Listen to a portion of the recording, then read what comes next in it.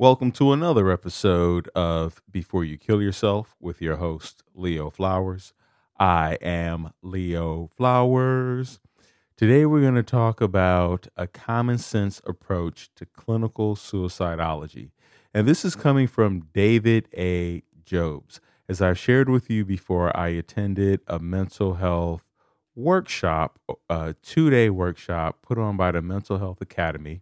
And they had these different speakers come in who were experts or people who had lived experience with suicide talk about suicide and different approaches of suicide prevention. And one of the webinars was a common sense approach to clinical suicidology.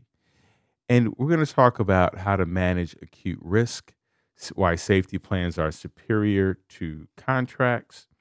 And then we're also going to get into, just going through my notes, the best treatment for suicidology. And then we're going to wrap up with how to follow up. If someone goes into a treatment facility for suicidology, what are the best practices to ensure that they are safe after? So let's get into it. And like I said, these are notes that I took from David A. Jobs, and I've linked to the Mental Health Academy in the show notes. So if you want to go in and take a look at it, I think it costs $10 to $20. I do it every year just to get the credits and to make sure that anything that I'm presenting to you is current research and information and knowledge. Um, and also just the fact that the information does continue to evolve and change and grow. So I'm fascinated by it all. One of the things that David A. Job shared, and I'm gonna go in order in terms of how he shared it, was that 15.6 million people think about suicide. Out of that 15, 1.5 million attempt. This is a key statistic in that we see there's a 10x difference between people who think about it and people who actually attempt it. And this does not mean, one, that we don't take our thoughts and our ideations seriously. But what it does mean is on some level, it's a sign of hope that the thoughts that you have, it does not mean that we need to act on those thoughts. This is a clear reminder that we can have thoughts about many things and not take action on 'em. I have thoughts about writing a book, and I have not written. Well, I have written a book, but I just haven't published it yet. But so to remind ourselves that our thoughts are one thing, and it doesn't dictate action. They are thoughts. But also, the other key highlight to me is we're not alone in our suffering. We're not alone in our pain, in the pressure that we feel, in the inflammation, the feeling of isolation, and whether we feel deflated, whatever those feelings are. We're not alone in any of that.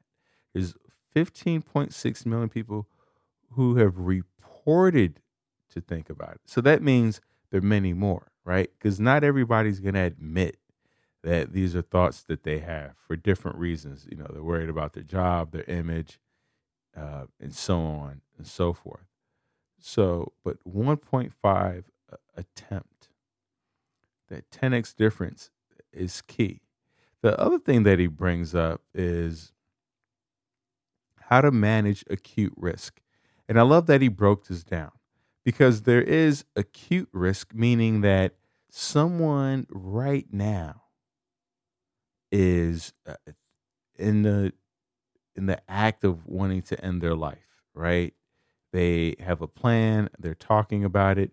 And so he said we're looking at signs of someone who's at acute risk, someone who can end their life at any moment.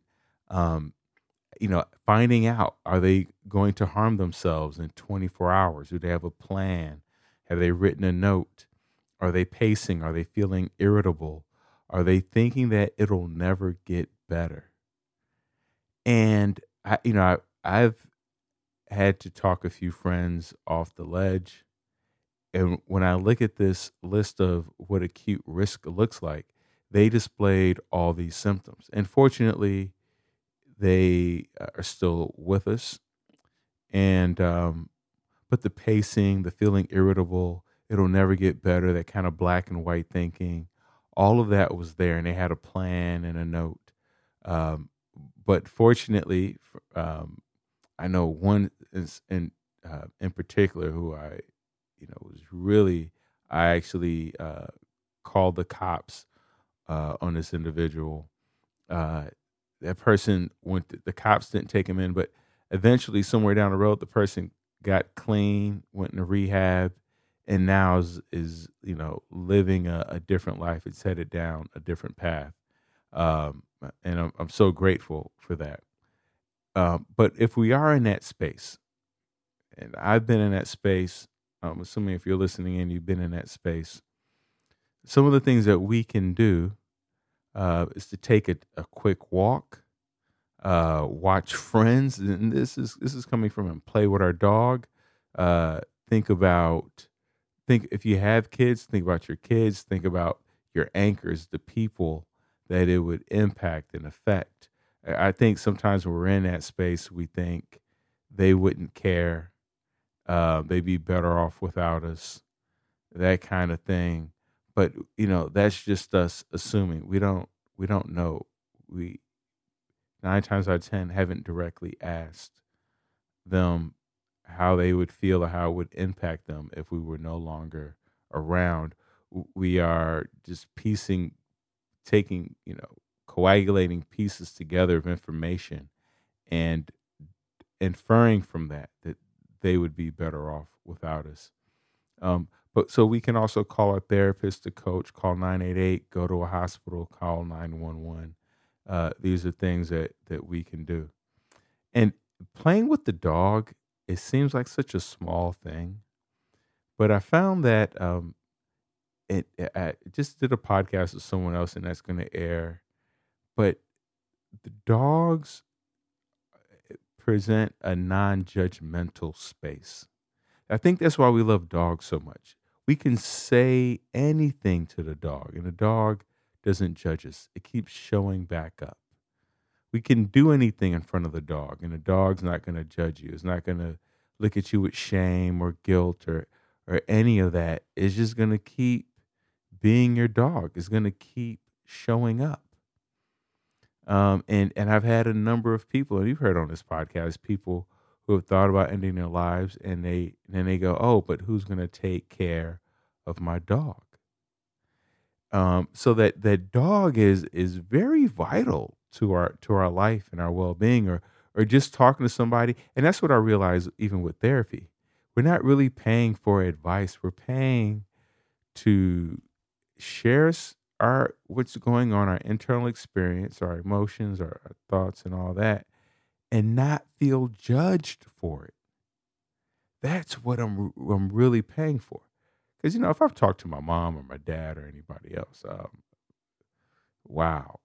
Well, my dad's passed away, but it's just you try to open up to people, but your fear is that they're going to judge you, or not treat you the same, or look at you differently. My therapist treats me the same every time. Now I know that not all therapists are great. You got to find the one who you feel safe enough to open up to and share with. But yeah, to have that non-judgmental space, and I think in future episodes you're going to hear me refer back to that. The other thing that he talked about in terms of a common sense approach to clinical suicidology is that the safety plan is superior to a contract. I remember when I first started this podcast, I think I talked about having a contract. But the research shows that contracts don't work. And a contract is basically signing a piece of paper saying you won't harm yourself. Um, But, when our brains are hijacked and that amygdala is in overdrive and the prefrontal cortex has been shut down, we're not, no, my signature on a piece of paper doesn't mean anything. If I'm not going to be here, I don't care if you sue me. All right. I'm not going to be around. So the suicide contract is been deemed ineffective. What is effective is a suicide, creating a safety plan for those moments where you do feel like you're at acute risk. And so a plan, what's beautiful about the plan is something that you would come up with, hopefully collaboratively with your therapist or with a coach or with some professional that you can look at and go to when you're at acute risk. Because when our brains are hijacked, we forget what our tools are. We forget how to, it's almost like when you're driving and you know how to drive, but if someone jumps in front of your car or you hit a patch of ice, you didn't see it coming. If you don't have a plan for how to respond or react in that moment, then you could easily, hit the person and or cause a major accident or lose your life in that moment. But if we have a plan, like I know if I hit a skid of ice and the car starts to spin to the right, then I turn into it and I take my foot off the accelerator, don't put my foot on the brake, and just turn into it and allow the car to spin in the spot.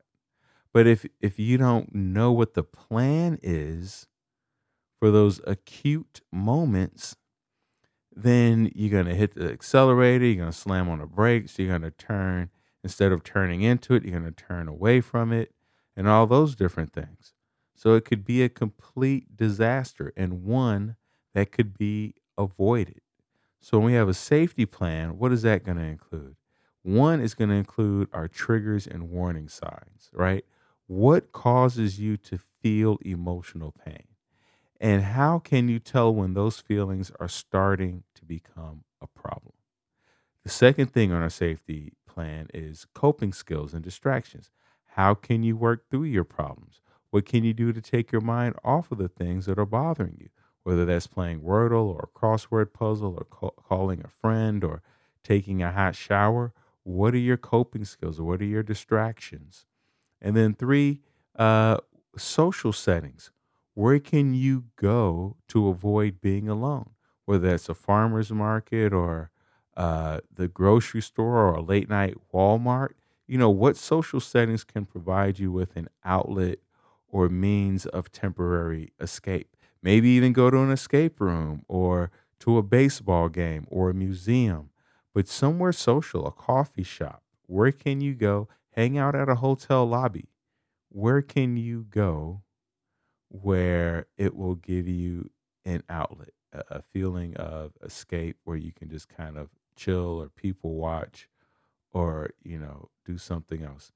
The fourth part of the safety plan is what friends, family, or others do you trust to ask for help? Like, do you have a list of people that you can call in that moment? In my phone, when I put people in my phone, I put them in as a friend, as a fan, as family, as uh, help, as like I have these different monikers for people so that if I am ever in those moments, that when I have those acute moments, I know exactly who I can reach out to, talk to, and call. And then fifth on your safety plan is our professionals. Who would you contact during a real crisis or an emergency in terms of your therapist, coach, sponsor, accountability partner? Who are these people? A medical doctor? Who are the people that you would contact during maybe your lawyer? I don't know what you got into, but who would you contact during a real crisis or an emergency? And then six, out of 7 is safety, making sure you're in a safe environment. Do you know where your safe space is? What do you need to avoid or remove it to keep it a safe space for you? So does that mean we have to put the gun in a lockbox and give that lockbox to someone else? Do we need to, have you be away from windows? What is a safe environment that is going to reduce the impulsivity factor? And then the last part of our safety plan is having a list of reasons for living. That's right. What motivates you to keep going? Who or what do you care about the most? And if you're a person who's like, I don't care about anything, nothing motivates me, here's the question to ask yourself. Typically, when people think about ending their lives, there are, they like, hey, you can have it all, take everything that I have. But there's typically one or two things that are hard to give away or that you want to be intentional about. You're like, I really want this person to have this thing. If you have that, then that is your reason to keep going. For instance, if you say, I really want my brother to have my jersey. Well, now we know that the jersey and your brother are two important things. Maybe one more important than the other, but now we have two anchors. We have two things, two reasons that for you to keep going, and we've identified two things that you actually care about. And so we can use our suicidal thinking to actually help us identify what we care about. Um, and also, according to David A. Jobs, he shares that instead of saying guns with individuals, to say firearms or lethal means. He said guns can have that the language matters, and guns, people become very protective of guns. But if we say firearms, it's more accessible, and people are more willing to listen and also to turn it over, right? But if you say gun, they're like, "Oh, you're not taking my guns." But you say firearm, they go, "Oh yeah, it is a firearm." Like there's something that it creates a little space, but in their emotional attachment to it. Going into treatment, what is the best treatment for DBT or for people who have suicide ideations, or for those of us who have suicide ideations? He says dialectical behavioral therapy is proven to be the best through research. If you're not sure what DBT, DBT, or dialectical behavioral thinking, involves embracing the idea that is seemingly opposing perspectives can coexist and be integrated into a balanced and cohesive understanding. This principle encourages clients to move away from black and white thinking and embrace a more nuanced, flexible perspective. And so, this idea that two things can exist at the same time, it's like I can want to end my life and I can want to live my life. Both of those things can exist. And so, how do we integrate those two? Like, I can hate my job and love my job. I can be, what was it? I can be a god and I can be a worm. I can be both of those things. Like they're not mutually, nothing is mutually exclusive. According to physics, um, the opposite is also true. So whatever you believe, just know that the opposite is true. Like if you say, I love you to somebody, well, the opposite is true. And the opposite of love is indifference. So there are parts of this person that you love, but there are also parts of that person that we are indifferent to. Is just how it is. Going back to the best treatment for suicidal ideations, DBT, or dialectical behavioral thinking, is number one, followed by CBT, cognitive behavioral therapy, And then he goes into mentalization based therapy, attachment based family therapy, collaborative assessment, uh, and that is it. And so, what's beautiful is he said that when people think about ending their lives, 25% of it is related to relationships. So most people who want to end their lives, it has to do with relationships, whether it's a loved one, a friend, maybe even a coworker, but it's a relational concern. And then behind that number at 22% is misery and distress. And that can be linked to so many different things. And then at 12% is vocational, their job. And then at 12% also is self related. So, this 25% is fascinating because I'm sure there's overlap between all four of these. But the idea that it's relational concerns, it's our relationships, it's the people that we talk to or don't talk to or want to talk to or that we meet, the people in our lives. And and so I think when we think about ending our lives, this goes back to supporting Thomas Joyner's idea that the two reasons why people end their life the most are because they feel like a burden or they feel like they don't belong. And so the fact that most suicides are um, rooted in relational concerns, it supports that.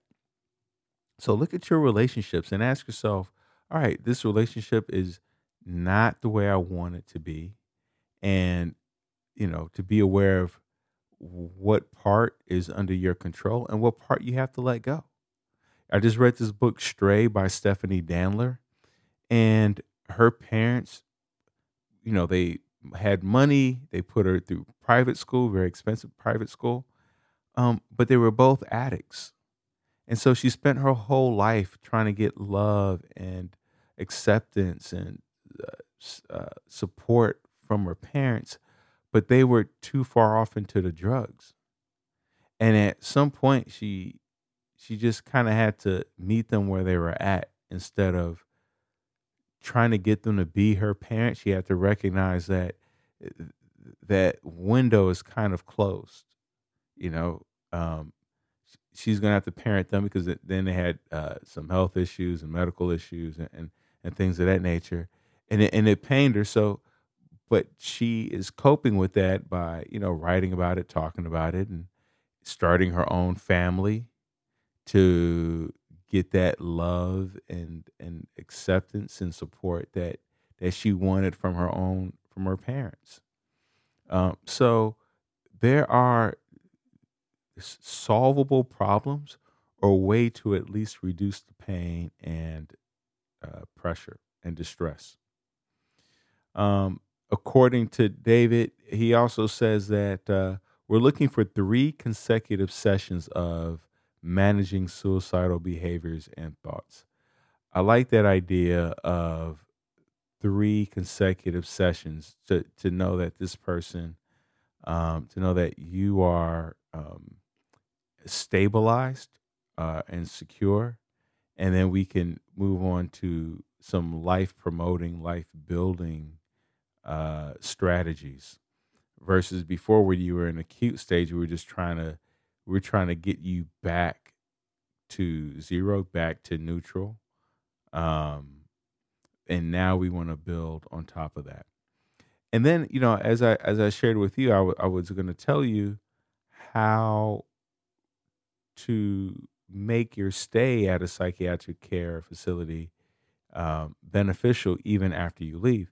And this is more on the treatment facility, but this is something you could take a part of also, or take action on also, which is they found that when these institutions did a follow up, either with a caring letter, a postcard, a phone call, an email, a text, a home visit, anything, if they did that within 1 to 4 months for 5 years, then that greatly increased the likelihood that that person would remain stable and continue to build a life. So as I listened to that, I was like, you know what? I haven't really reached out to people who've been on my podcast. I've asked people to really open up and share their stories of courage, strength, and hope, and really take us into some vulnerable places.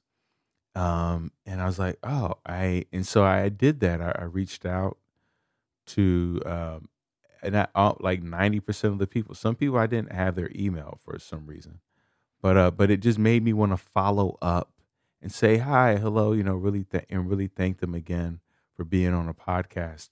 And it's been amazing because people are responding like, "Hey, I was just thinking about you, man. This is so cool," and they want to come back on. And so, if there are episodes that you listen to with guests and you're like, I really enjoyed that. Well, stay tuned because I'm going to have a lot of them back on. It's going to be a lot of fun because I too like a follow up.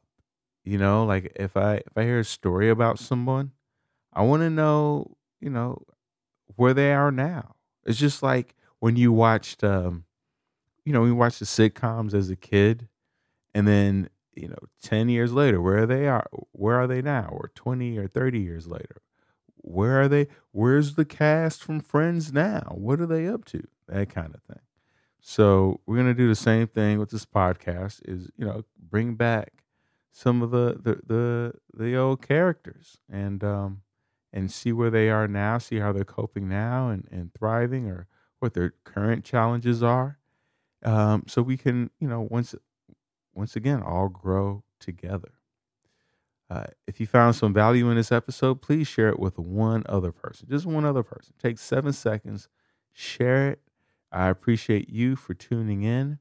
If you want one-on-one life coaching, go to Thrive with Leo. Go to my website, thrivewithleo.com, for one-on-one coaching with yours truly. Remember, this podcast is not a substitute for you calling a 988 or any of the international phone numbers that are listed in all of the show notes. You can chat, talk, text. And once again, you can go to thrivewithleo.com for one-on-one coaching with yours truly. Let's get to tomorrow together.